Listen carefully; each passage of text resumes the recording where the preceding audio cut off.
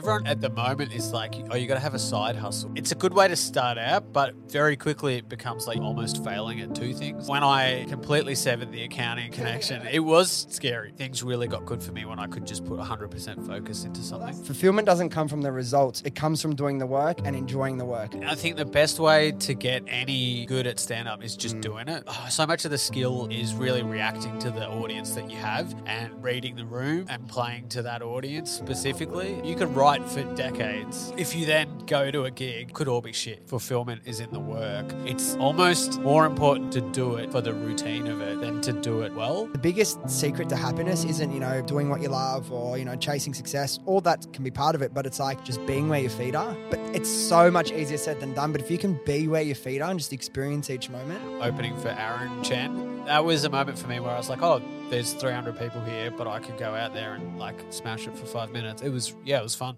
All right, here we go. We're back again. Another episode of Life, Money and Love. Today we have one of Australia's most exciting young comedians, Suren Jayemanne, on the podcast. Suren is a comedian, a writer, an actor and a qualified accountant, but not a practicing one, which is an important distinction, I'm assuming. Yep. I've got all of the paperwork somewhere in a box that verifies I'm a qualified chartered accountant. Qualified. I'm glad I saw that because I actually had a lot of questions about my tax return this year, so I thought, fuck, I better quickly think of some new questions before we get in. Yeah. But thanks for coming in. For anyone who's watching on YouTube, or watching along on the clips and you think, oh, this guy fucking looks familiar. He's been appeared on over 10 TV programs on ABC, SBS, sold out shows around the country and internationally, and was a writer on Will Anderson's Question Everything, right? Which I thought fucking pretty cool. I want to talk about all that comedy stuff for sure on your journey, but the more research I did about you, the more I realized this is a really fascinating guy, and the stuff I can't wait to get into is the big spiritual journey you've gone into, exploring all of that in meditation. I'm so keen to explore all of that. It's something that I'm really passionate about and interested in, so I'm sure I'll learn a lot talking to you. But let's kind of start with the whole beginning of this comedy journey. You've been doing stand-up for 11 years now, yeah? Yeah, that's right. 11 years ago would have been when I first did gigs, I reckon. And then I've been doing it professionally, I'd say, since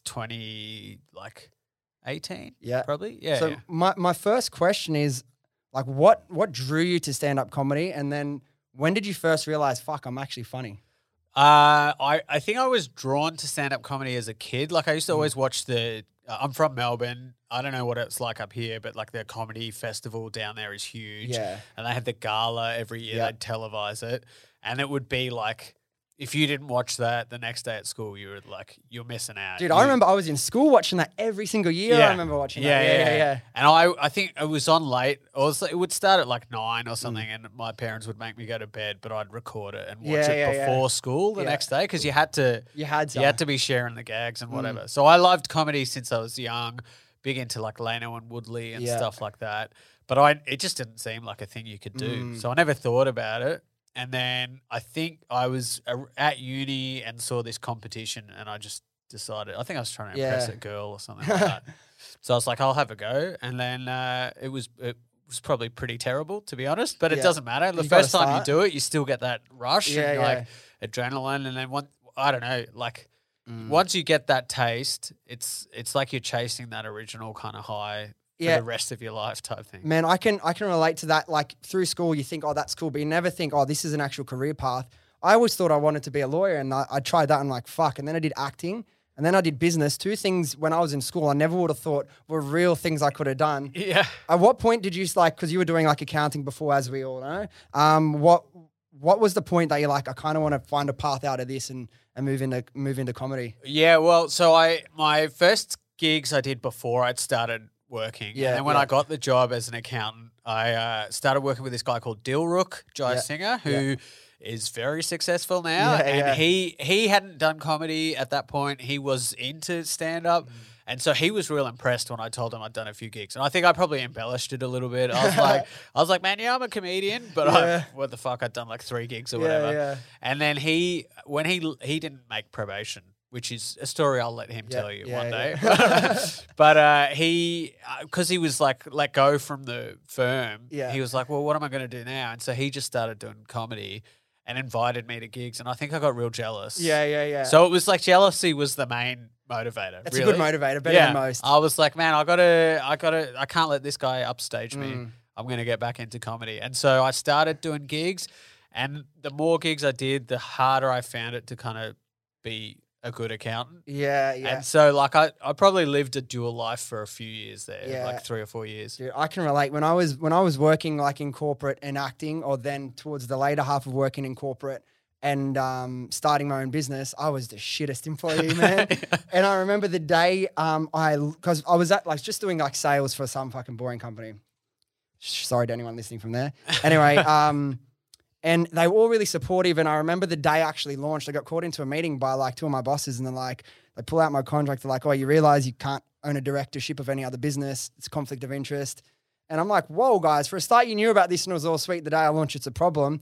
But I'm like, nah, trust me, I'm going to be working hard. My focus here is like when I'm here, I'm here. Fuck, biggest lie I've ever told. But I quit 2 weeks later. So that's didn't end up being too big of an issue. It's hard, man, because everyone at the moment is like, oh, you got to have a side hustle. Yeah. That's the lingo. And I feel like, I don't know, it's a good way to start out, but very quickly it becomes like you're just sort of almost failing at 2 things instead of one. And I don't know, in hindsight's 2020, but I feel like things really got good for me when I could just put 100% focus into something. Well, that's the thing. Like, I only think you need to have a side hustle if you hate what the main thing is you're doing right now. But the goal should always be as soon as you can to get to be able to do that full time. There was a quote that I saw of yours that I really liked, and it was actually, if I can write it down here, where is it? Fulfillment doesn't come from the results. It comes from doing the work and enjoying the work. That, when you have that mindset, when that shift happened for you, what did that do for your like internal level of happiness? It was huge. I mean, that's jumping forward a lot to actually when I realized that. I think during COVID, comedy didn't happen. You couldn't go out and do live shows. And up to that point, leading up to COVID, I was like I just sort of started to focus on comedy full time. Yeah. And I was obsessed with so you got into that right before the COVID. Yeah, probably around 2018, I'd say, was when I let go of all accounting work, and I was like, okay, I'm just going to see how this goes. Yeah. So I had 2 years, and they were going fine, but I wasn't making you could see the bank balance. I could see my ex-colleagues getting promotions and stuff, and I was like, fuck, maybe I've made a huge mistake. Yeah. And then it was impossible. I don't know what it's like in acting or probably even in business, but you're constantly comparing yourself to everyone else around you. And I think when you get into that mindset, it's so easy to be negative and so easy to beat on yourself. Yeah. And so until COVID, I was like very obsessed with where I thought I should be. And like there were people who were worse than me who I thought were doing better. And I was like, what's going on there? But then there are people who are better than me who aren't doing as well. I'm like, none of it makes sense. And then because of COVID, I stopped doing stand-up for a year. And when I first got back on stage, I'd let go of all of that expectation. And it was just like, it's exciting to be doing this again. And I instantly remembered the only reason I do it is because it's fun. Yeah. And like, you've got to try to hang on to that the whole time. That's the best reason to. We'll get into that whole spiritual journey and how that happened later. But I just thought that fucking makes so much sense to me as well. Because whenever you're doing something and you're always focusing on the result or what you're doing it for, everything, like the joy of the journey gets lost. Yeah, and you're not present while you're doing it because your mind's thinking about something else. And you're in your head. Yeah. That day that you decided to step away from accounting, was it a scary day? Was it a really exciting day? Yeah, I mean, I didn't just jump off at the deep end. I did sort of wade into the water. I went like part-time for a while. Smart. I think the smartest thing I ever did was when I was at like KPMG, one of the accounting firms, KPMG, and they had a really good training program, and I became good friends with the guy who ran the training program, and I was like, oh, maybe I could be a trainer instead of doing the client stuff, and so that freed up a bit of time for me because I think. I don't know. It was a bit of a cop-out, but it gave me a way to be still earning a good salary, but with a job where I could I'm not dealing with the crazy hours of accounting kind of thing. Yeah. That's always my advice to people too. Like, obviously not everyone's in a position where they can just, have 6 to 12 months where they don't have to work and focus on that. But what I always try and get people to do when they're like, they hate what they're doing and they have this really crazy passion they want to follow is, you might be earning $100,000, $110,000 a year right now when you're unhappy. That's great. And they feel like they don't want to move backwards from that. But actually, why don't you just take a job that, like, put a budget together, take a job that you can pay your bare essentials to get by, and then you'll have so much more time and energy to go after that. There's no point. Otherwise, you're just going to end up regretting, staying in that job fucking that you hated. Yeah, you get stuck in a routine and it's not like the time just disappears when you're in that routine. Yeah. But so I didn't jump off, but I sort of eased my way into doing more comedy. But when I completely severed the accounting connection, it was scary because like you get used to a lifestyle, you get used to a level, and also I'd been with my partner for like 5 years or so at that point, probably longer, and so together we got used to a lifestyle, and now it's like you're taking someone else along for this dive, but yeah, I think, I don't know. Do you think it was harder for you in the sense that, like, when most people do it, like, they kind of go into it with this naivety, but you were like an accountant for KPMG, you understand money and budgets and stuff, and you realize the sacrifice you're making. Yeah, totally. Everyone always is like, oh, you must have planned really well. But I think I was partly in denial as well. Yeah. If I was too rational about it, I wouldn't have done it. Right? You got to have a bit of self-delusion to kind of push you along. Yeah. So that day you decide, I'm going to actually give this a crack. What does it look like? What's the process like as a comedian in Australia, stand-up comic, starting out? Like, what do you do first? Like, do you do it to your friends, open mic nights? What's the process? Open mic nights, I think the best way to get any good at stand-up is just doing it. Yeah. Like, it's kind of a weird type of, I don't know if it is an art form, but it's a kind of weird type of thing. Because, like music, you go to a school and you learn how to play music, or if you don't do that way, at least you have inspiration that you can and you practice in isolation till you get good, and then you go perform, and like, or any kind of, most things are like that. Whereas comedy's like the only way you know it's any good is vibing off a crowd, and so you could write for decades. Yeah. If you then go to a gig, could all be shit. You know what I mean? Have you had those days where either you think this set's going to kill and it fucking doesn't, or vice versa, you think this is pretty weak material, I'm just going to test it out and it kills? Yeah, that was last night. Like, it happens all the time, and it's so unpredictable. Sometimes you'll have a joke that is bankable, and you're like, man, I'll just roll this out when I need it, and even that won't work. And you're like, it's so much of it is. That's why stand-up as well, so much of the skill is really reacting to the audience that you have and reading the room and playing to that audience specifically. From the outside in, I wouldn't think that's a part of it, but it makes so much sense. If you fail to adjust, that's when it kind of can really go down, right? And a lot of the time it's like there's just a deer in the headlights kind of thing. They can sense if you lose any control. Yeah. And I think the thing that people hate the most, particularly with like the smaller gigs that you do most of the year, like during Comedy Festival, you do big galas, or like I'm at the stage where I'm starting to support people who are doing bigger shows. Those are great. They're like, they're the dream gig, and that's like the reward for all the shit you do during the year. But like during the year, you're playing a lot of small venues. And a lot of the time it's like, the worst thing anyone can think of is watching a comedian who feels uncomfortable. You know what I mean? Up there, right? Yeah. So people would rather see a professional who they don't find funny than they'd see someone struggling, because it's that like they start to empathize with you. People hate public speaking. They're like, this guy's So the moment you lose any control, they kind of the crowd will seize up. That makes them uncomfortable. And the energy in the rooms. I've seen a lot of comedy. Like whenever I travel, I always try and see a couple comedy shows in, like, even around the world. Like I was in London for 2 weeks. I reckon I saw like 5 comedy shows. Oh, amazing. And, like, 4 plays. So like it's good. So that's why I actually, me and Mel are going to go over to London probably sometime at the end of the year for a couple of weeks, just because I love the arts, man, and being able to experience that. You're talking about the shows. Do you find it easier to play like one of those big shows with like hundreds of people versus like a smaller room with 30, 40, 50? Yeah, I do now. I think it's like it's that confidence thing. I've done stand-up for 11 years now. It's like going out to those, every time you get to a new level, it feels like you're doing a new thing, but you have to kind of just let that. Yeah, that's just your mind kind of trying to get in the way. But like their skills are pretty much the same, and it's actually easier to play a big room because the audience they become a homogenous audience, and they just go with they're no longer self-conscious or whatever. Whereas in a smaller room, everyone's like aware that there's only like 50 other people there or whatever, and everyone's like, if I laugh at that, are people thinking of judging me for laughing at that or whatever? But in a big like 100, 200, 800 seater or whatever. To be honest, I think I can relate to that personally. Like I like to sit right at the front. Like if I'm going to go to a show, like I want to be a little bit involved. Like, so I love that. I've never really been it, but just thinking when I go to big shows at the end more, it's like everyone does laugh that little bit harder because like it's dark and the lights are, but you can't, everyone just like gets amongst it. It's contagious. The lights are all like you're in the dark properly. Do you have a highlight of like any of the gigs you've done for your career so far? Anything stand out?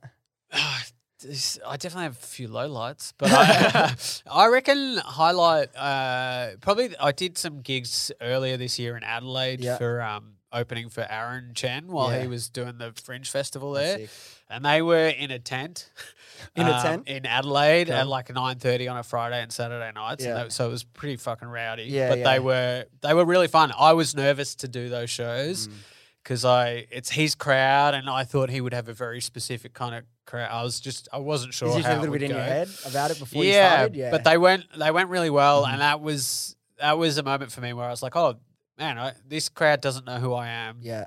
There's 300 people here, but I could go out there and like smash it for 5 minutes. It was fun. Speaking of some of those lowlights, I heard a story about you that one time you did a gig on a boat to like 150 childcare workers or something like that. This is. Did you hear it from the from the horse's mouth? Because that was. Yeah, I hope not. I would hate to have any actual feedback from the people involved. No, this is from my inside source.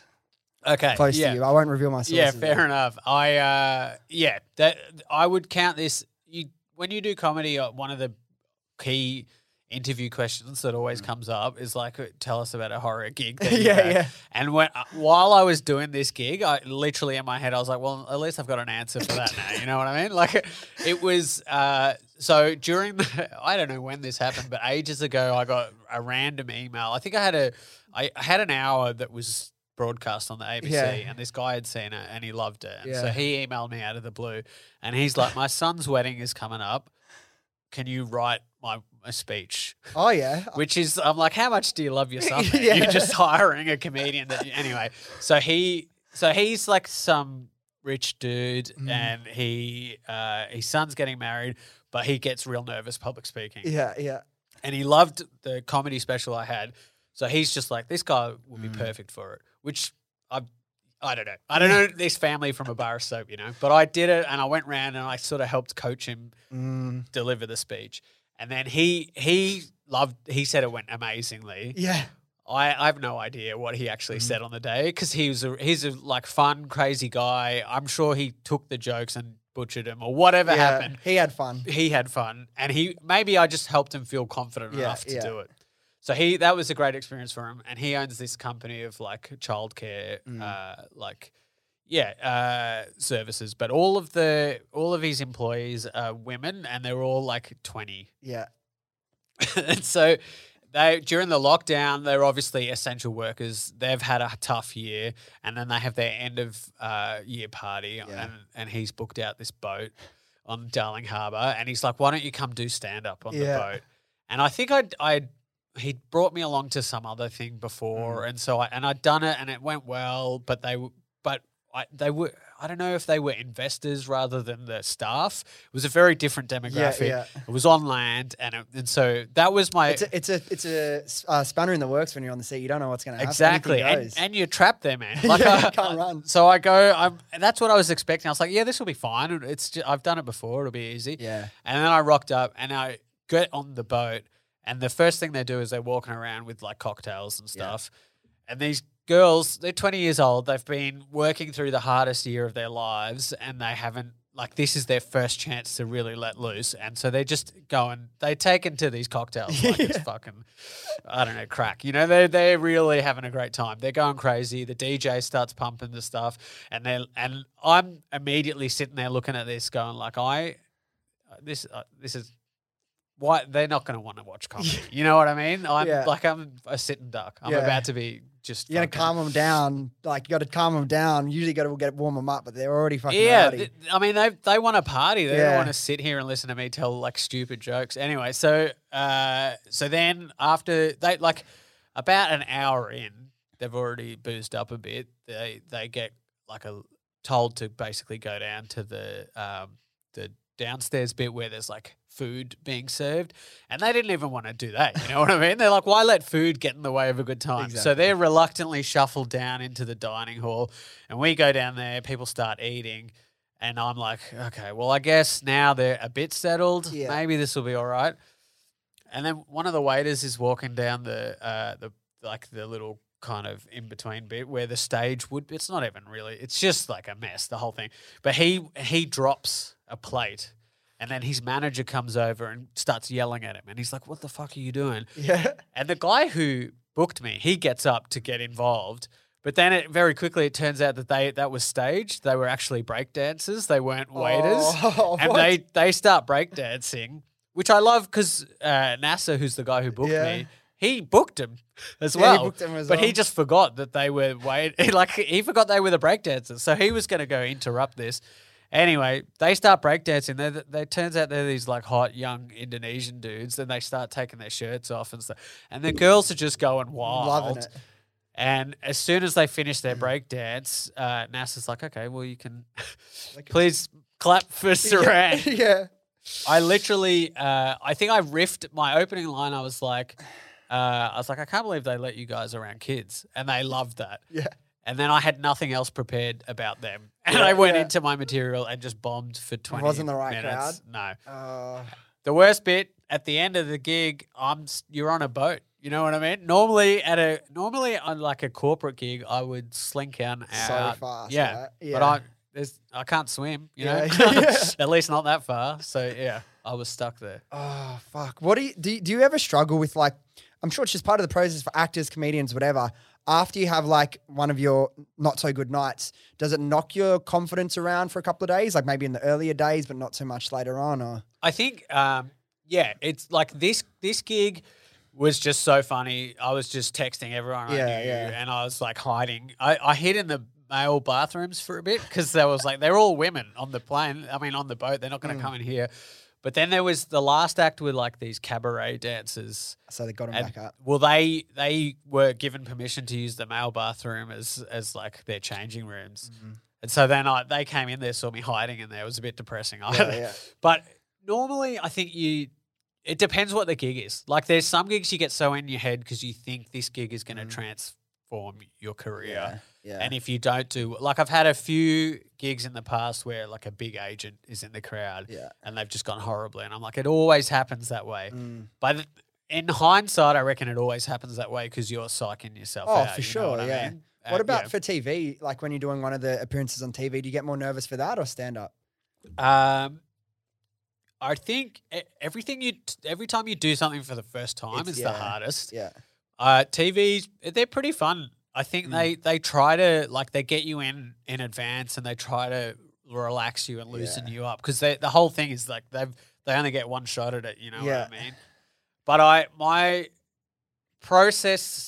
the process that I find for me works best is trying just not to distract myself and not think about what I'm about to do, but just like, try whatever distraction I can. Meditating helps or just like, oftentimes I'll just try to like banter with the other people and just try to like forget that I'm about to go. Yeah, totally. Yeah. For comedians coming up in Australia, kind of what's the goal? Like, for example, actors have like had Neighbours to aim for or Home and Away. Yeah. Is there something? Is there like a set path to go after, or is it always so individual? Because there's no rules, right? No, not at all. And I think the internet is like has opened up avenues for people because now it's like you kind of have to think of it as you're just going to build your own audience online kind of thing.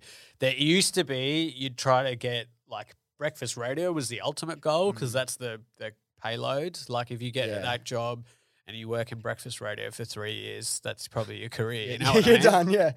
But like, and TV, there aren't that many TV opportunities really. Like some people would pivot into acting, or some people would maybe get gigs where they're like regulars on some of the panel shows. But other than that, there's not a whole lot. Because you've started doing a little bit of acting as well now, last couple of years, right? almost by accident. I don't mind it. Like I don't know. Yeah, I'd like to do more, but I think my skill set is more in the writing kind of thing. But I fluked my way into the MCU, so that's pretty cool. Really? Fuck, yeah, that's man, cool. I'm in the latest Thor. Oh, that's it. Yeah. Well, is it out? The one that's out? The one that just came out? The one that's out. Cool. How'd that happen? I think I was in a sketch and these with Freudian Nip, who are these two comedians that are on the feed a lot, and they agent would have submitted a bunch of their sketches to try to get them work. And then I think they were just like, oh, who's that guy? Let's get him to audition. Because I've watched some of like the skits and stuff you've done, and like as someone who spent like probably 5-6 years really deep in acting, like one of the biggest things about acting, like I watched you and like I believed it. I didn't see you were acting at all. Like you're just in that situation. So I'm like, fucking, that's one of the best things is to not be able to tell someone's acting. So I think, fuck, man, who knows what can come from that in the future. Yeah, that's cool. I never know because comedy and acting are like so adjacent but so different mindset. I feel like acting, most of the actors I know are very confident people and they have to believe that they're the one. Like you have to audition for something. You got to believe. Whereas comedians often see themselves as like on the outside looking in, and it's a totally different kind of sensibility. So I have no awareness of whether or not I'm doing a good job when I'm acting. I'm quite needy. I'm like, can you tell me? Is this all right? Yeah. But the Thor thing was crazy, and I mean, I was only in it for 3 seconds, but that people MCU, baby.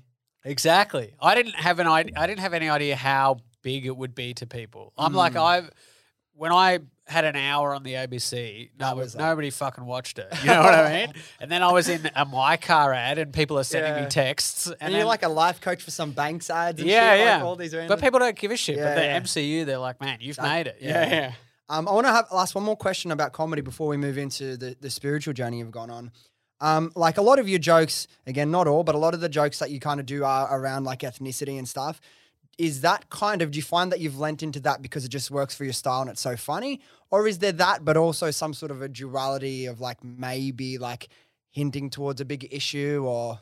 For me, it's like a pendulum that kind of swings, I think. Like when I first started talking about it, when I started doing comedy, people were like, you got to talk about how you're brown. Yeah. But they meant it in a like, here come the Habibs kind of way.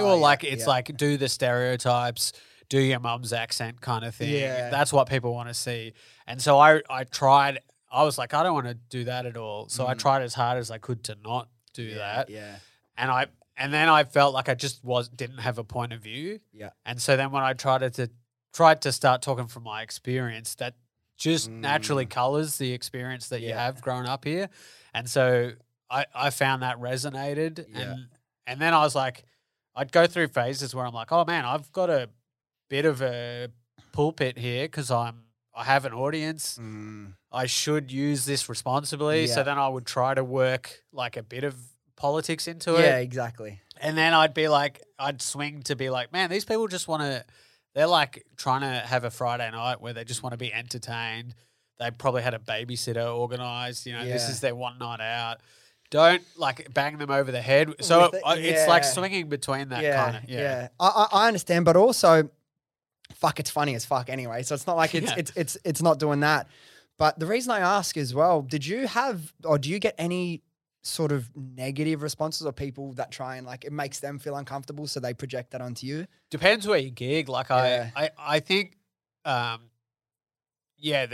of the more regional gigs you do, sometimes I would just be getting in my own head about it. I admit that. But like you can go to a regional gig and they just won't really engage with it because it's not an issue that they've thought about, or it's not things that they've kind of been introduced to and they think you're being overly sensitive or whatever. Or there are certain keywords that people will hear and they'll just have their own preconceptions and they'll like freeze up and Well, we had this guy on the podcast maybe a couple of months ago. His name Ahmed Imam, like extremely successful like entrepreneur and like public speaker and stuff. But he shared this story and it kind of opened my eyes to what reality is in Australia still these days. Like the story was, it's from many years ago, but the story he told was essentially he was like this like high up in sales. He was applying for like sales manager jobs that were very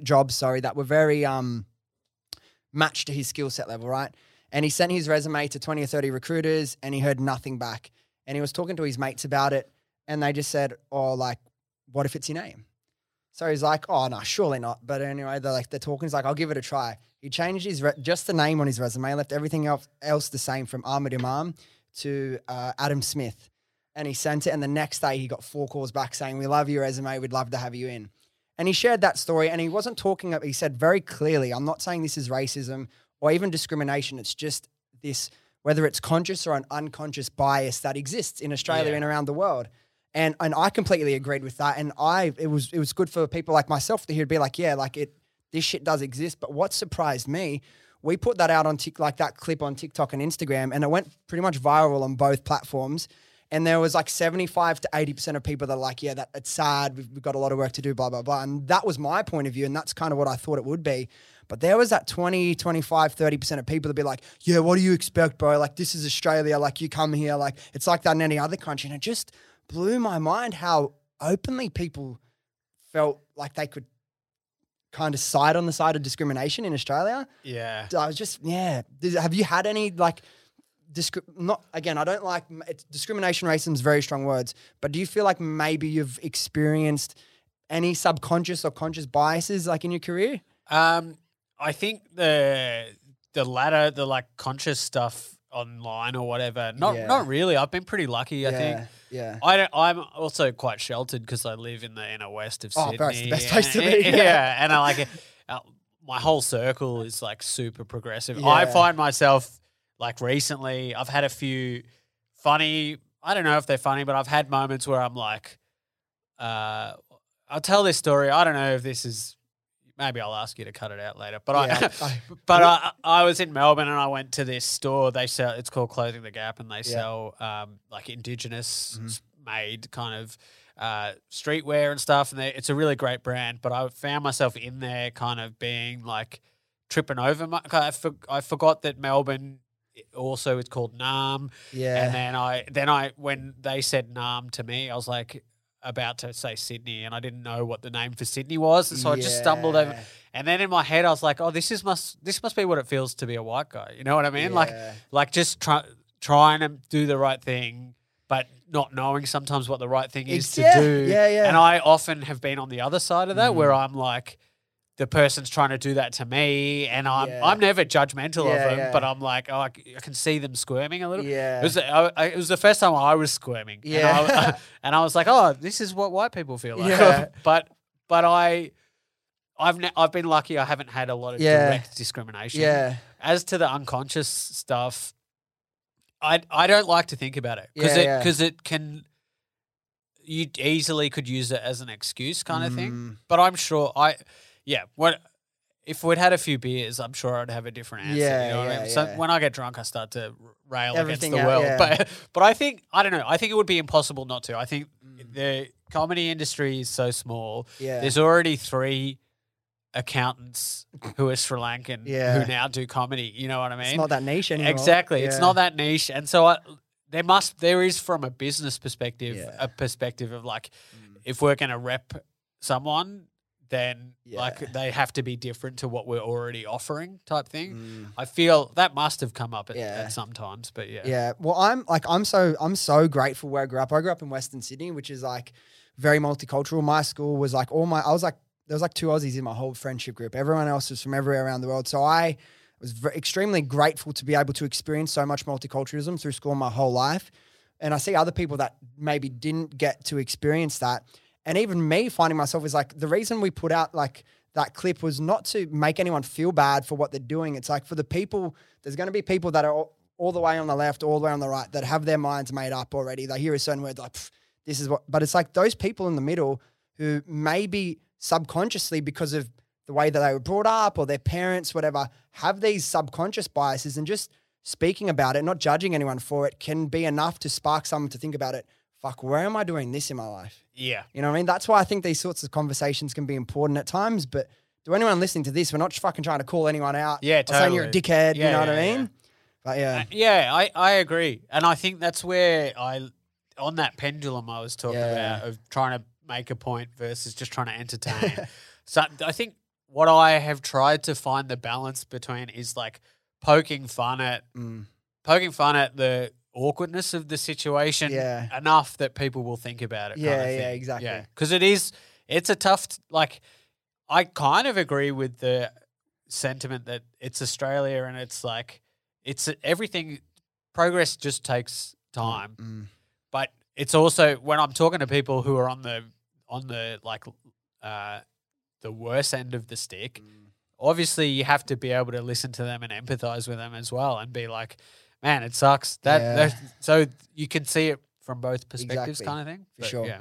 All right. Now, it was, I believe sometime, or was it around the lockdown COVID situation where you started to go get a little bit more introspective and start thinking about purpose and being and all that? Was that kind of, walk me through that process for you? I sort of had like, I mean, my upbringing was Catholic. Yeah. So I was always around religion as a kid, but I kind of drifted away from it, as you do in Australia. It's like same as me. I was like Catholic baptized and stuff, and then there's no. I mean, the whole society is kind of set up around making you either a consumer or it's all about.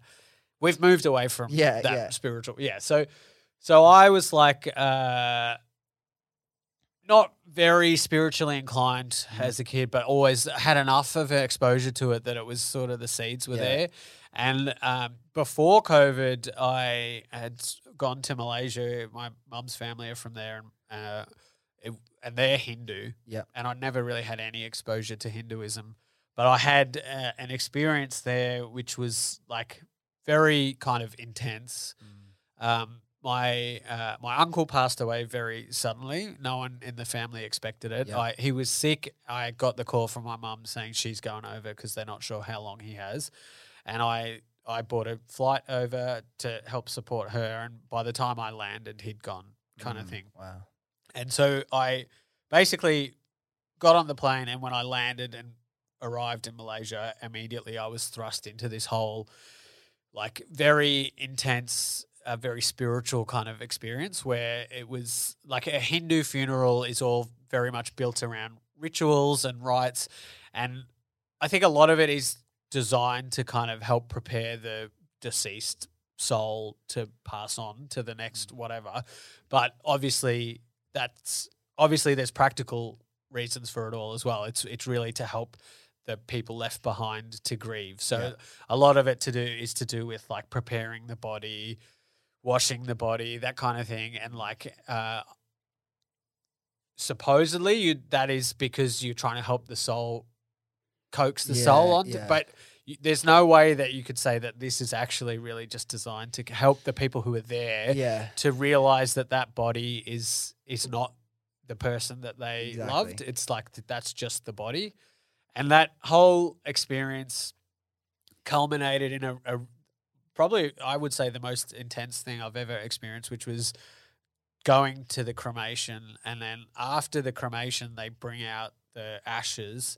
And when they cremate a body, like there's still chunks of stuff in there. So there's like bone and – sorry, this is hectic. But like so – The final part of the ritual for the family is to like to separate the ashes from the like the whatever the bigger chunks are, and then I think it goes through for a second cremation. So it's kind of like when you're like trying to run something through a sieve, sort of. I was not expecting that. I can't. You didn't know what you're getting yourself in for. Yeah, I don't speak Tamil, so a lot of it was just sort of. as it was happening, unfolding, I was watching it and trying to follow along what the person in front of me was doing. And because you don't know what they're saying, you might be blowing it up even like it's more grand in your head, right? Yeah, you totally. don't really understand what's... You get the sentiment. Yeah, exactly. Which is often like that's the most important thing, exactly. Right? But so yeah, that whole experience was like very surreal and very, for me, it really was the first time I'd ever thought about how the body is just like a vessel kind of thing, and not inherent to who we are or what we are, and I'd never really have been exposed to that kind of idea. Didn't have those thoughts, right? Yeah, it's not something I think we think about a lot in the West. So after that experience, this is a little aside, but because the cremation place, Malaysia's got like a lot of different cultures. Yeah. Indian and Chinese being two of the bigger ones. Yeah. And the cremation place also did these Buddhist. There was like a Chinese family next to us, and as we were going in, their family were doing the same thing. But my cousin, who's Malaysian, was like, "Oh, I bet you," because in Malaysia, like the Indians eat with their hands, and so we were picking the bones out with our hands. And she said, "Oh, I bet you they'll do it with chopsticks." And I thought she was just joking, but then I looked across and they were literally picking out the bones with chopsticks. Why is that? Do you know like the meaning of that? No, I don't. Yeah, I don't know. I did not expect her to actually be right. But anyway, so that whole thing got me fascinated with the rituals of a Hindu funeral. And I was like, well, I want to understand what I witnessed. And so when I got back home, I started researching it. And that was just a little bit of a gateway to kind of Hinduism for me. Yeah. Which then a year later when COVID hit, I sort of had already been exposed to that, and it just seemed like it just seemed like a thing that I was, there's nothing else to do. So at that time, reflective and reassessing what's important and stuff. So it would have been a massive joy. And then plus on top of that, we all had fucking nothing to do. Yeah, exactly. So, a lot of time to kill. So yeah. What was your process? Because I know you researched a few different branches of Hinduism before you found the one that you've been researching the most and delving into. It's pretty embarrassing. I think the research I did was mostly on YouTube to begin with. So I research everything. Yeah. That's the best way to get a quick overview of things, and then you can drill down yourself. But yeah, I found this guy on YouTube who was like this guru guy. Yeah. And he had really well packaged videos. It's all marketing, man. Yeah. But he had really well packaged videos, and I think he even had a video where he broke down what all of the rituals are in a Hindu funeral. Yeah. And so that probably was the first thing I clicked on. Yeah. And then from there, I just naturally started watching more and more of his videos. And I remember getting quite sucked into the whole. Sucked in's the wrong word, but I was there with him, and each video, the more kind of extreme and advanced it got, the more I was ready to listen to it. Yeah. And even there was one point where he was talking about how there's aliens in Mount Kailash, which is in the Himalayas. Yeah. And I was watching that being like, well, man, there's aliens. Yeah. And then the next video was he was saying that for your health, you shouldn't eat garlic or eggplant. And I was like, this guy's a fraud, man. Yeah. This guy, I was Googling, is Satguru a fraud? So I could believe aliens, but the jumping off point was garlic. Don't take away my garlic, man. That's, I've watched heaps of his stuff as well, man. So now I might have to rethink about how I follow him, but maybe I'll have to reevaluate some of my, but I think because you said, he's the Hollywood version of totally, Hinduism. And at least for me, it's drawn me into it because I think a lot of the values and principles of Hinduism and what he speaks about is so beneficial, especially for someone like me who's interested in exploring spirituality and more so personal development, on a personal level, exploring that. So, yeah. I think the thing with what I've come to realize is because there's there's a lot of stories of these guys, gurus and spiritual leaders who go down the wrong path and they end up abusing the kind of, or they'll start a cult kind of thing. Like that Netflix doco. With that, whatever that was called. That Osho is his name or whatever. Something, is it something country is in the name of it? Yeah, sweet. Wild country. Yeah, maybe. What? Yeah, something that's like that. a fascinating story. But I feel like a lot of I feel like you've got to take from it the good stuff. Because you can't. It's almost like separating the art from the artist type thing. Yeah, you're not judging them for their actions. Like you're trying to see whether any of the message they have helps you be a better person type thing. And I think that's important because again, no one is going to be right about everything, and not every word that comes out of every person's mouth is going to resonate with you. But it's like, I feel like it's up to like the personal individual responsibility to be adult enough, if you can, to identify the things like no garlic and eggplant is probably bullshit, you know what I mean? Like certain things like that, and take the things of value, because there's no rules. Obviously there's rules in religions, but to me, like with exploring spirituality, there should be no rules. It should be whatever, like if something is good and can serve you for a good purpose, then dive into it. If something's making you feel bad or guilty about certain things, then who gives a fuck? Exactly. You know what I mean? Because a lot of the purpose of spirituality is actually to make you examine what those feelings are, and to like, the more inwards you look, the more you can kind of recognize a feeling, and then see and analyze it and understand whether or not it is helpful. Yeah. So in a way, I guess there is an argument that a guru who is stepping over the line, maybe he's a booze head and maybe he's like sleeping with too many people. Yeah. If he's making you feel something, the question is not what he's doing. It's like, how are you processing what you feel? So if I was to ask you, what does like Hinduism mean to you, or what does it stand for to you? I guess I still that's a great question, because I don't really identify as a Hindu. Yeah.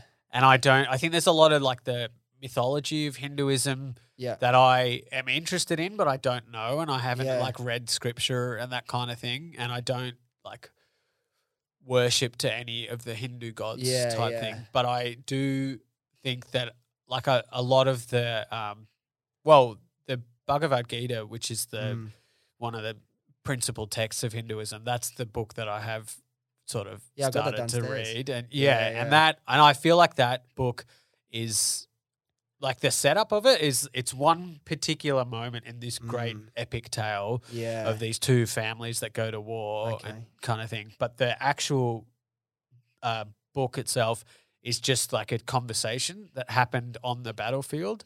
And so I think it's like, when they wrote it, they would have been like, this is a way to take all of this spiritual teachings and put it into a story that people can then like, because sometimes all of this stuff is so ethereal, and like, unless you spend time thinking about it, when people say, a lot of the advice that is given is something that you could just read on a wall in an Airbnb. You know what I mean? It's like pop art in Airbnbs, and so you read it, it all sounds so cliche. Yeah, but if it's contextualized in a certain way, and then it makes you think about it, and you get to beyond the superficial, it often has so much impact. But it's like what you said, I don't identify necessarily as a Hindu.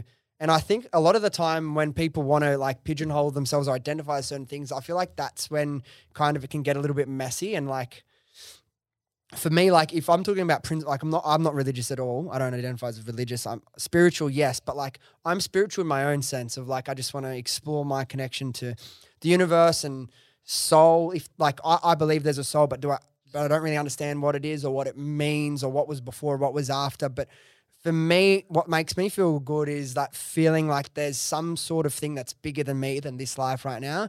So probably if I was to look into like Hinduism and Buddhism, I'd probably be a lot more closely aligned with them than like Catholicism, you know what I mean? But why identify and pigeonhole yourself into something so tight, like to play by somebody else's rules who lived thousands of years ago or whatever? I agree, because I think the minute you start pigeonholing or identifying as a certain thing, you start closing off other doors, you know what I mean?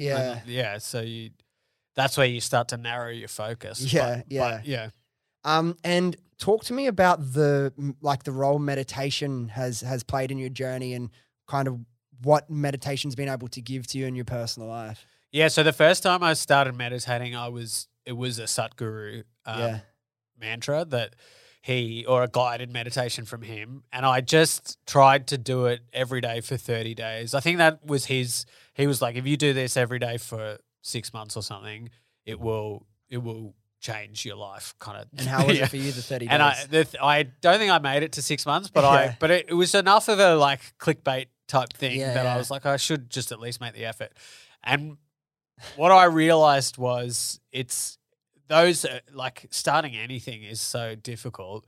It's almost more important to do it for the routine of it than to do it well. Yeah. And like especially a thing like meditating, because your mind automatically when you start doing it is going everywhere and it's constantly telling you that this is a waste of time and that you're doing it wrong and that you're a fucck. You know, like that's the three things on repeat in your mind. I sit there and I'm like, what am I fucking doing? Like, Especially in this time and society where it's like we have so much to do and we should be, and every moment of rest feels like a waste.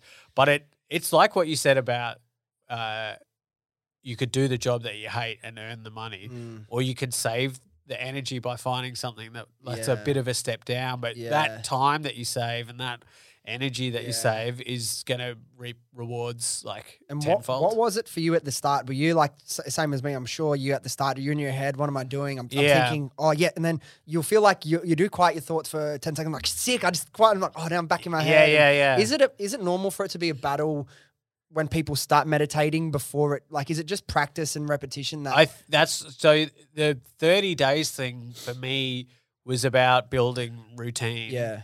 And like committing a time and a place and just honoring that. Yeah. And then what it helped me do was not be judgmental about how it was going. Because that's part of the goal of meditation as well, is to like to just sit there and witness what's going on. Yeah. And not get carried away with the thoughts. And so the routine actually kind of forces you to not be judgmental, because you allow yourself to, whatever happens, even if I don't think I'm doing well, I've committed to this routine. Yeah. And then it became easier. And it did only take me 30 days. Yeah. And once I broke it, I thought it would be like starting again. Yeah. But I could come back to it like a week later and it was sort of a lot easier to just get back to that place. And how often do you meditate now? Probably not as often as it goes in waves. Like I'll try to meditate every day when I wake up, but I'll miss it for like a week or something, and then. And I heard there was a quote you were speaking about of someone much wiser than us, I'm sure, but it was essentially like I've got it here. If I can find it, where is it? Too many notes. It's something like, we are not our body, we are not our mind. Yeah, so that was actually the Satguru guided meditation. That was the thing that, because most meditation is just trying to get you to give you something to focus on, so that whenever your mind wanders, you have to bring you back, a point to bring you back. And so that was the mantra that Satguru gave. It was basically, I'm not the body on the breath in, and on the breath out, I'm not the mind. And for ages, I was just saying it because he said to say it, and I didn't really know what it meant. I mean, I could definitely identify with the fact that we're not the body, because, as I said, I'd picked up the bones, and like I'd seen the body go into the crematorium, and then come out as ash, and like it's like ashes to ashes, dust to dust, or whatever. And I know that wasn't, my uncle wasn't there at that point when that happened, you know? Yeah. So I was very comfortable with the idea that we're not the body. Yeah. But I was just saying I'm not the mind because he told me to say it. Yeah. But in my head, I was like, I'm definitely the mind. Like, what does that mean? But through meditation, and it's now been about three and a bit years since I really started, since I started that process, and probably about a year since I feel like, now when I meditate, I do it properly. There's two thoughts that I've had over my life that absolutely blow my mind. And one of them is the first time I don't know if I heard or if I thought that you are not your thoughts.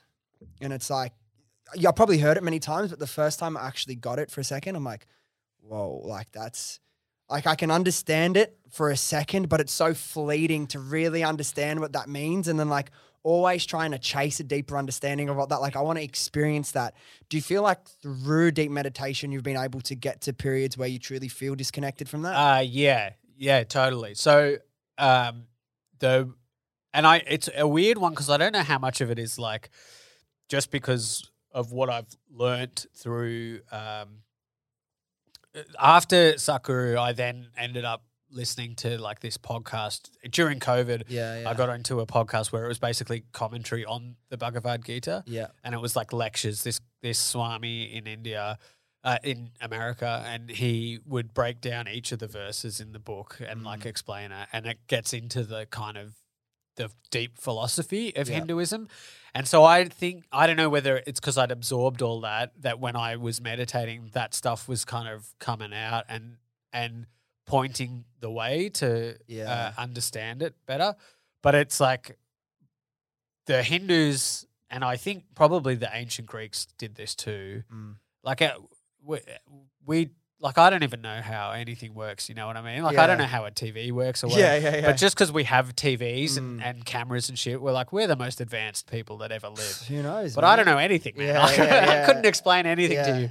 But these guys were fucking smart, you know? And so they basically break down, we think of the mind as one thing. And so, like, they have different words to describe different parts of the mind. So there's like the memory, there's the intellect, there's the ego kind of thing, and they're basically what basically they're saying is that like the ego creates this identification with the thoughts that the ego kind of put out.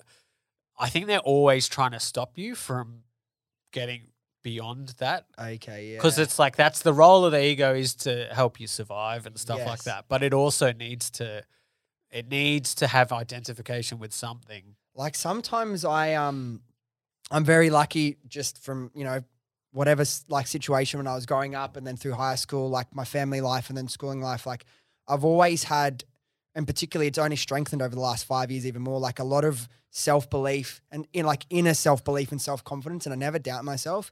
And I've been thinking a lot over the last probably 12, 18 months. I'd love to speak to a therapist, not to necessarily work through anything, but I just really want to understand myself better and why I do certain things and what makes me tick. But then part of me is scared, is like, no, I'm fucking really happy. What if I go and I speak to a therapist and unravel all this shit and I'm just this fragile being, so I'm scared. I don't know, should I do it? It'd be an amazing experience. But also this ego, and I know it's ego that, not I don't say ego in a bad way, but whatever this is, I've built my inner like ways of working is actually protecting me from so much. And I know it all. Yeah. All of these things are protection mechanisms that you develop along the way, right? So I think and also when we talk about ego in like popular culture and stuff, it's like we're often talking about people who have a big ego or whatever, but the ego could be either way. It's just the ego is just the part of the thought that identifies you with the body and the mind, you know. But like, I guess to come back to that quote about fulfillment is in the work, like a lot of the time I think you're happiest when you're not having that thought of this is me doing a thing. You know what I mean? When you're just in a thing doing it, you're without any sense of like awareness that you're doing it. You're just purely focused on the action of doing the thing. That's when you're happiest. That's the biggest trick to happiness for me anyway, from my experience, but I'm sure a lot of people can relate. I was actually talking to my mate Peter from Kung Fu about this last week, saying the biggest secret to happiness isn't, you know, doing what you love or, you know, chasing success. All that can be part of it, but it's like just being where your feet are. Yeah. Like if you can really be present, like if I'm at training and I'm thinking about training in this moment, I'm happy. If I'm at work and I'm thinking about work, I'm happy. If I'm hanging out with Mel and but it's so much easier said than done. But if you can be where your feet are and just experience each moment. And I think that's what meditation is about. That's what it's helping you to achieve. And that's where I'd say it took me 3 years to get there. Yeah. But I'm way more, I'm closer to there than I ever have been. Yeah. And I'm at the point where I'm catching when I'm not there more. Yep. So like I'm not always there, but I can catch it when I'm not.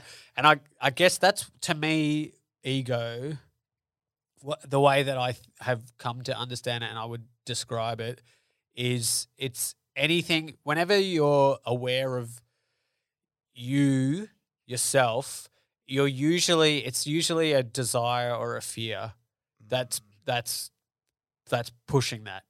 So, for instance, like whatever you engage with in the world, you have like a thought about it, but the thought is kind of like an overlay over the actual experience. You know what I mean? And so those moments where you're feeling your feet or you're in the thing, you're just having the experience. Yeah. And that's why it is like the pure joy, or that's when you're happiest. And the ego then comes over to be like, oh, what about you forgot to pick up milk, you know what I mean? Or it's the thing that pulls you out of the present moment is that it's usually a desire or a fear.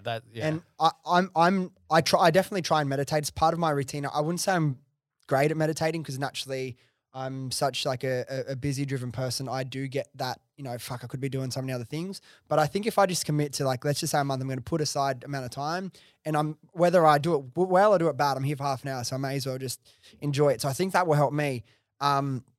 Visualization, something I've used a lot. But do you think for meditation, like that journey you've gone on it's so deeply personal for everyone, right? But is there any from, again, and you're not a guru, and not saying that, but do you have any advice for someone just starting out that's, trying to get to, I wouldn't say like you're obviously not at enlightenment, but to, how you get to that place more often than not? Yeah.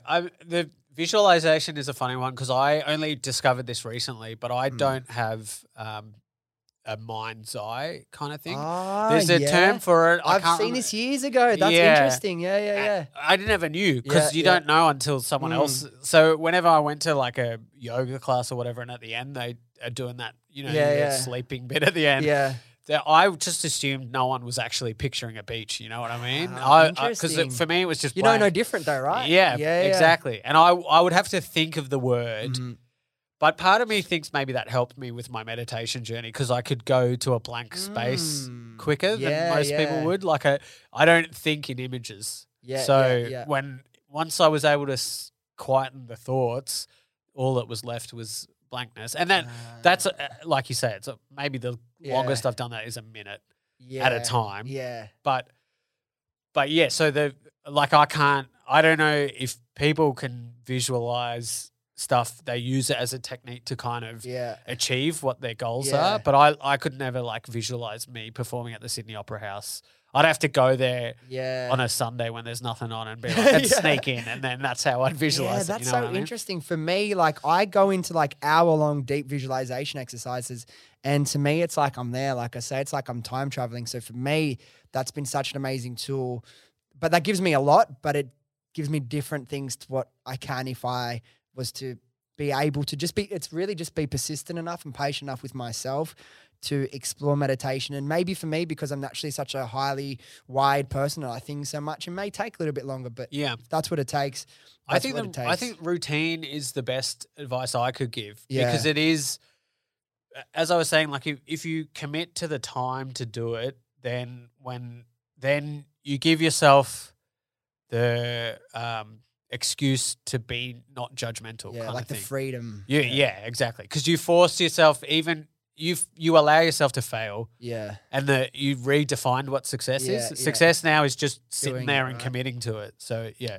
I have a question based on all this. I'm not sure what your answer will be, but what would you say your relationship to God is, or the idea of God, you as an individual?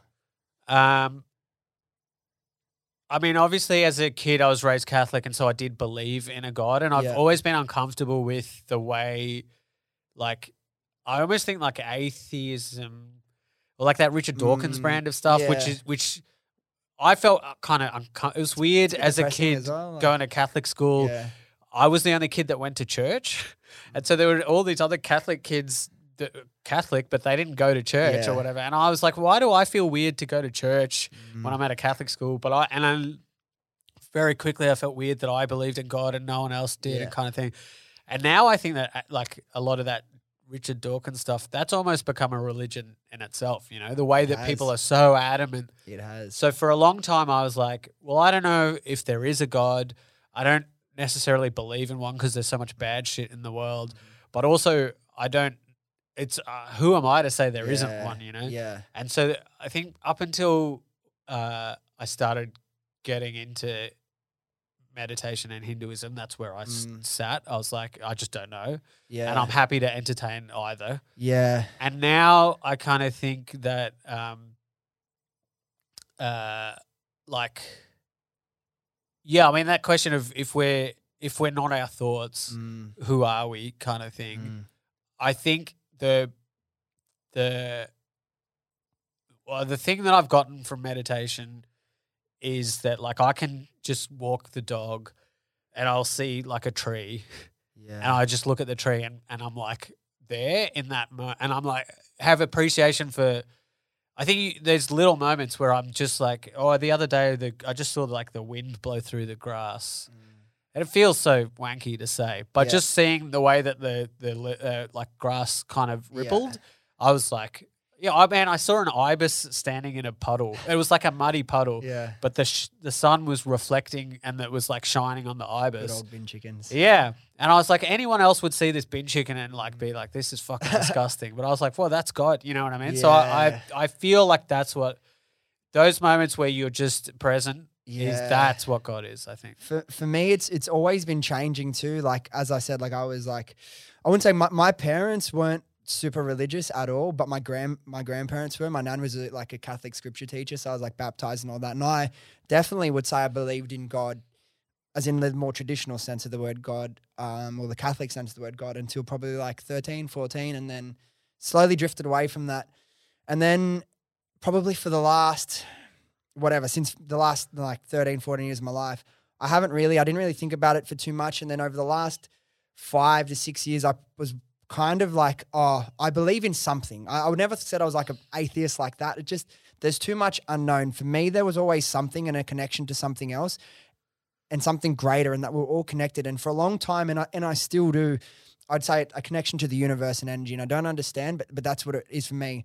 And then just recently, probably in the last 6 months, of thinking, me saying, oh, I'm a connection to the universe rather than God, whatever that may mean, is that just my ego talking? Because I don't want to admit like to that there is a greater power or some other greater God. And like I've had these experiences and I just think, fuck, everything is so interconnected and perfect. And then I try and that other thought that I mentioned that blows my mind is like, okay, one thought that blows my mind, thinking of, okay, what was there before there was like the Big Bang? Or there was just all this energy went into one spot. But how did that get there? Yeah. And like, there's no answer. Like it blows my mind. I don't understand. So it's like, you can't have something from nothing, right? So I just don't know. And I still wouldn't necessarily say there's God, but I'm more open to like potentially some form of God, not God as intrusive, but God being, sometimes I feel connected to it. Yeah. You know what I mean? Connect some sort of source. And yeah, it's just such an interesting like journey to go on when you start trying to explore that. Yeah, totally. I think, and that, I mean, that question alone of like where you're not your thoughts, it's like then that question of, well, what am I type thing is, I mean, and that's at the heart of a lot of Hindu meditation is that question. That in itself is like, so mind-boggling. Maybe on that note, we'll start to wrap up, give everyone listening something to think about. But before we wrap up, I'm going to come see you this weekend. Obviously, this podcast won't be out before you're at the Comedy Store this weekend. But for people that want to find you, first of all, where's the best place for people to find you and follow you? And then what sort of like, where do you mainly play gigs around Sydney, Melbourne? Like, where's some of your main spots? So at Suren Comedy on Instagram is probably best. That's where I post about most of the gigs that I've got coming up and put little dumb reels and content up there as well. Also on TikTok, I think it's Suren Comedy as well. Yeah. But yeah, if you find me on Instagram, you'll be able We'll have all your links in the show notes anyway. And then gigs around the Sydney Fringe is coming up. That I don't know when this podcast will be out, but I'll be doing a show. Less than 2 weeks, so when is it? Yeah, cool. Yeah. So at the start of September, I'm doing a split bill show with a couple of other comedians. Where's that at? Factory Theatre. Nice. In Marrickville. And the Fringe is pretty good because it's like you're just mucking around. Yeah. So I think it's always fun to go see like me, Bonnie, and Matt Stewart, who's from Melbourne. He doesn't come up to Sydney much, so it's a great opportunity. But like when it's people who've been doing comedy for a while and they're mucking around, it's quite fun to see. You're in safe hands, but like it's exciting to see how it could go. And then gigs around town. There's always a bunch of stuff in the I'm at the Comedy Store pretty regularly, and then it's hard because my favorite venue of all time closed like during COVID. So I'm trying to think now where what was that? It was called Cafe Lounge. It was in Surrey Hills. It was on a Monday night. And it was like, it was real fun. I think there's something about people who go watch comedy on a Monday night that is like you're a real like comedy. They're too cool to watch comedy on their Fridays and Saturdays, so they're going on a Monday. You know what I mean? Whereas Friday, it's like these are the people who are just want to go out and have it. So I'm trying to think where the kind of most off the wall space is to watch Stand It Up. I guess.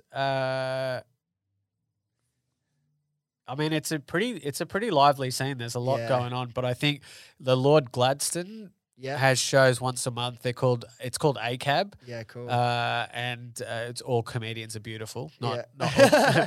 But if you find the Lord Gladstone on Instagram or it might even be ACAB comedy or something like that. They have really good lineups. I'm usually there pretty regularly. That's a great place to go. Yeah, cool. Honestly, I'm a massive fan of comedy and like we can go out again, man. I've never had a bad night going to comedy. Yeah. I've never whether the comedians kill it or there's some great, some not so great, I've never had a bad night out. I mean that's what I love is people who are like happy to see the train wreck. But sometimes that's fun. It's fun. Like I'm uncomfortable for them, but it's like it's just part of it. It's a human experience. Totally. And I mean, as a comedian, I can definitely say the times I've improved and made advances in my career is through experimentation and failing, because you only learn through taking risks. That's how you get better. So cool. All right, Suren, thanks so much for coming on the podcast. I'm excited to see you this weekend at the Comedy Store. So again, thanks. Congratulations on your success so far, and we'll be watching you continue to prosper. So thanks again. Thanks, man. Thanks for having me. Cheers. All right, there we go. Thank you so much for listening. If you enjoyed this episode, could you please do me a quick favor and hit the follow or subscribe button? I honestly appreciate it more than you know. Thanks again, and I'll see you next time.